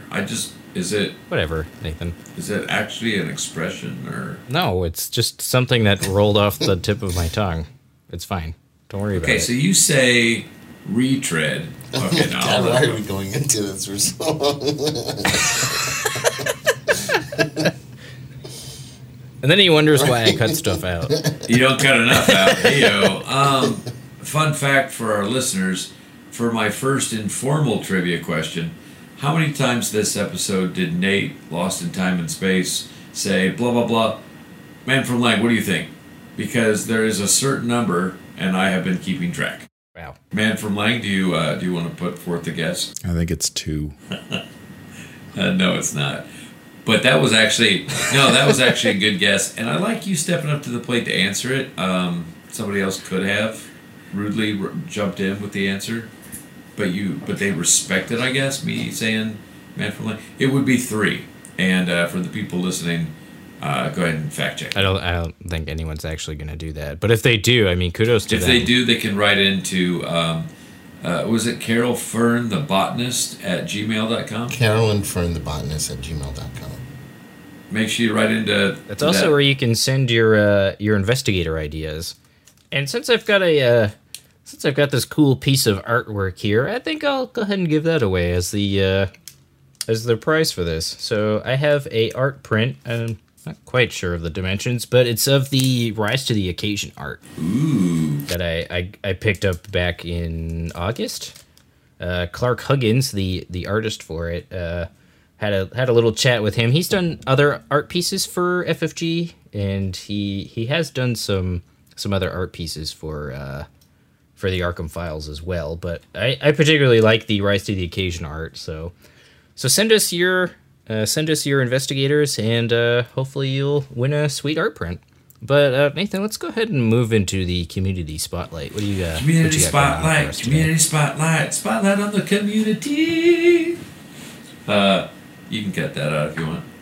So, for the community spotlight, I have both trivia and I also have a shout out I'd like to do. I do want to start mentioning members of the community that have stepped up and really added a lot to the game.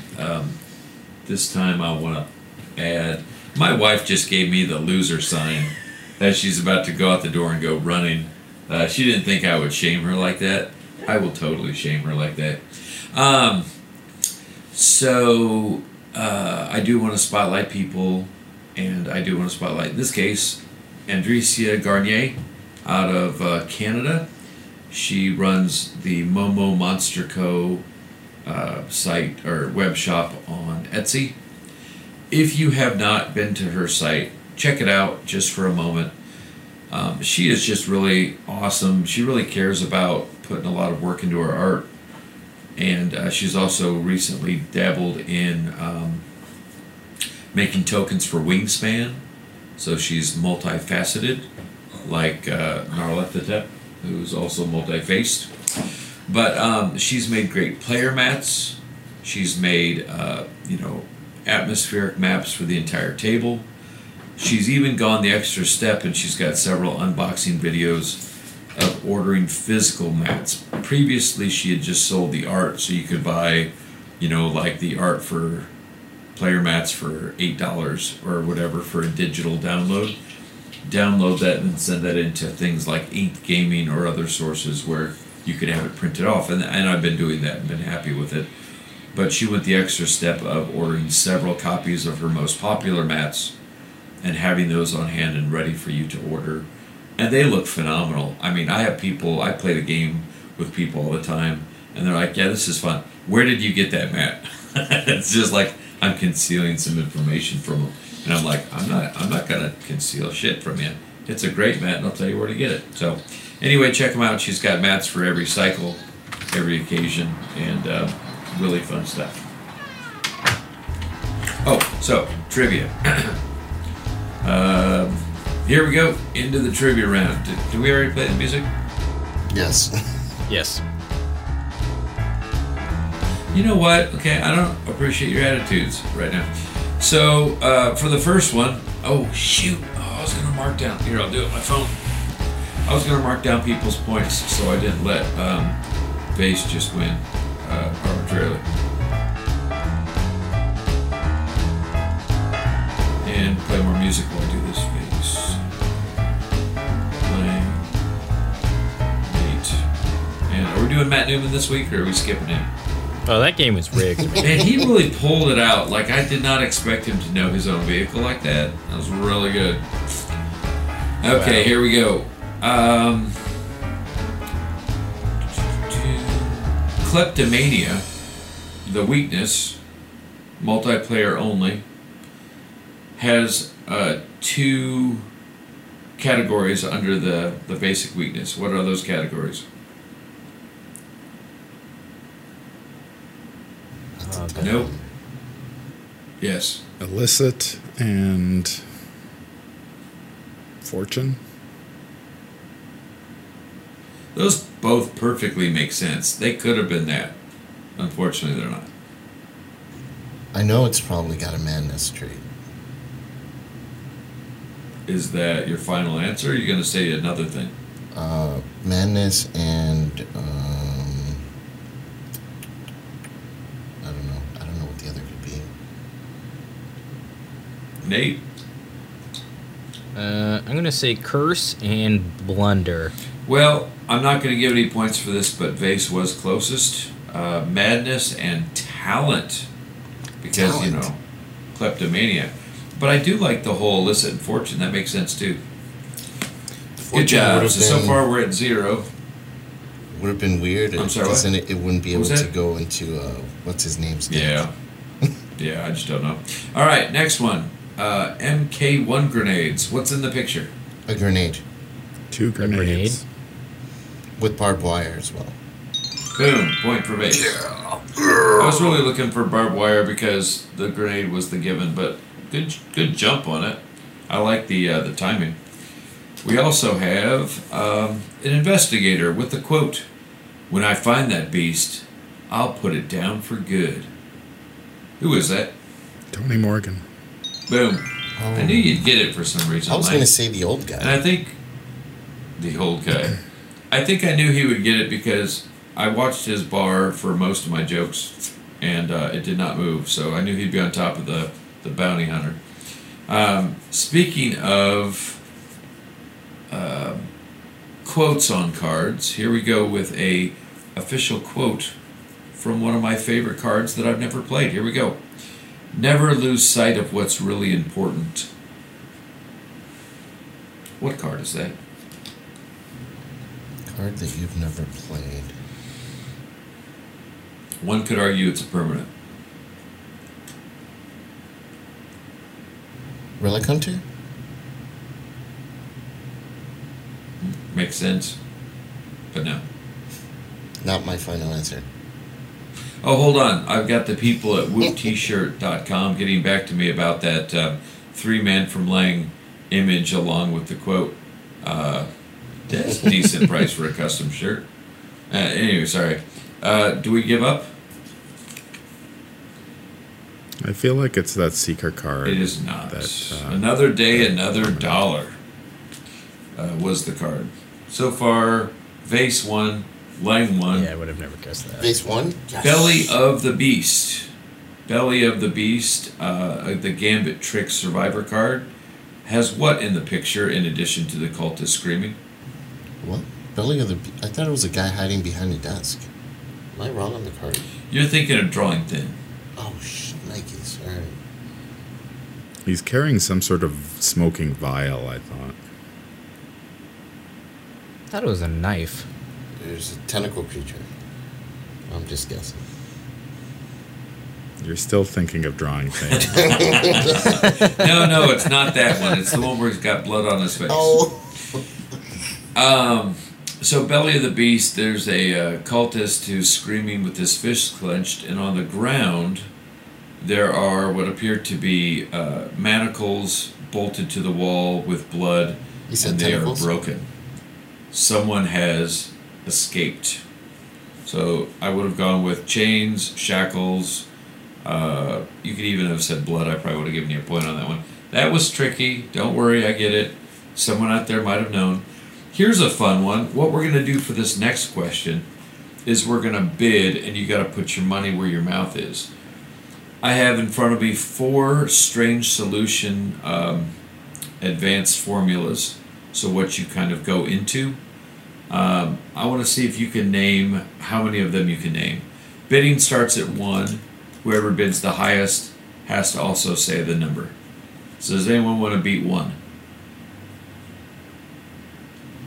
I'm going for 1.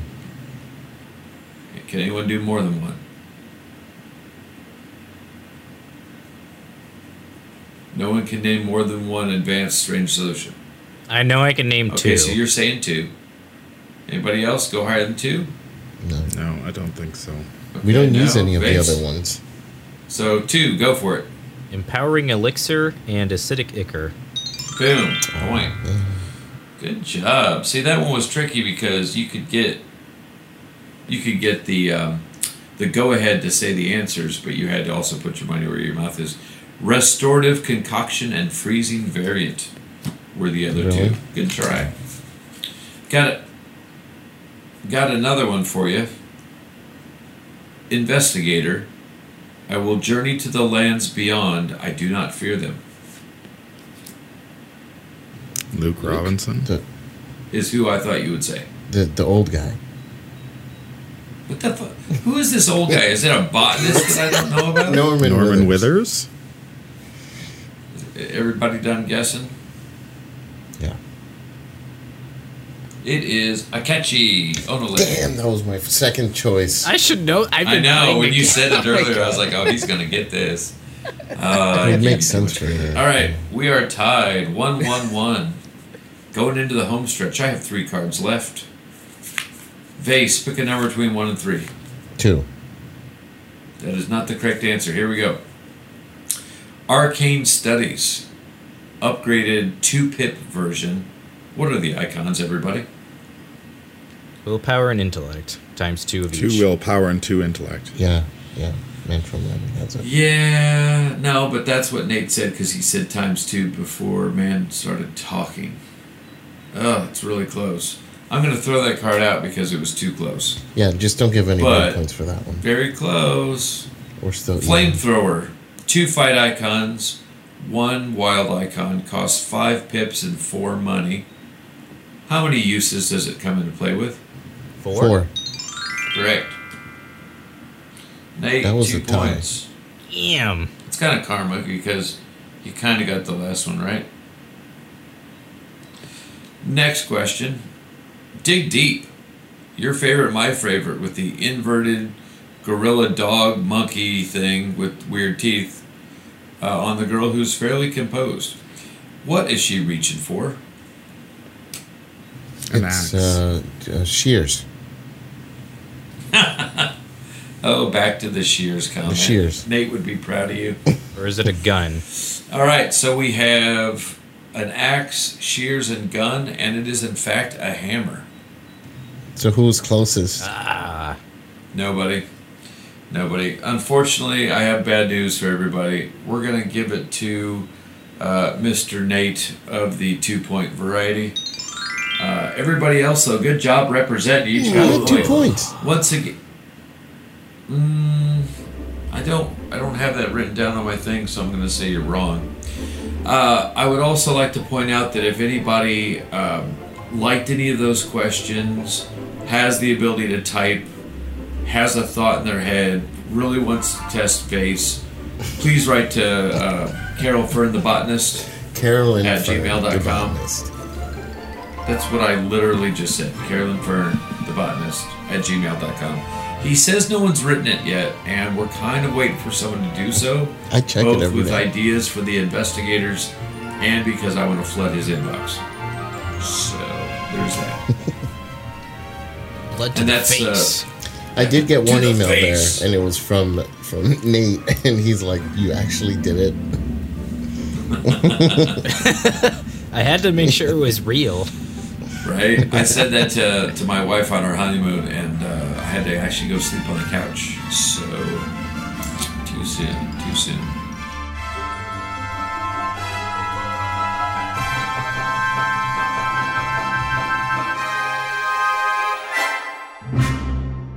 Alrighty, well that's going to do it for today's episode. As always, if you want to check us out on social media, we are on Twitter at Great Old One Game. We are on Patreon at patreon.com/thegreatoldOnesGaming. We also have a Discord server, which will be linked in the show notes of this episode, along with all the other topics discussed in today's episode. I've been your host, Nate, lost in time and space, and today I was joined with... I'm Man from Lang, host of the Whisper in Darkness YouTube channel. And the Mythos Busters say that I'm the Twisted Tentacle Keeper. Is that what they That's call my you? name. That's what they. Yeah, something Also- like that. Yeah, Scott They always fuck up Ace's name. Whoa, It's so whoa, F-bomb at the ending. Also, you said joined with, so it sounded more like a conglomeration of corporeal bodies. And this has been Nathan from Guardian Games / Instagram Arkham Horror Images of Madness. You can get a hold of me by emailing jadeforest4@gmail.com. I'd love to hear about you and what you think about all the comments we've been saying on the show. Are you the Jester of the Abyss and the Strudel competitor still? Okay, yeah, I am, but I didn't want to make it all about me, Nate. Can you just let it go? He's got more titles than Daenerys Targaryen. I don't even watch The Witcher, okay? No, I do. I totally do. It's That's exactly where that's... Toss a coin to that shit. All right. We out.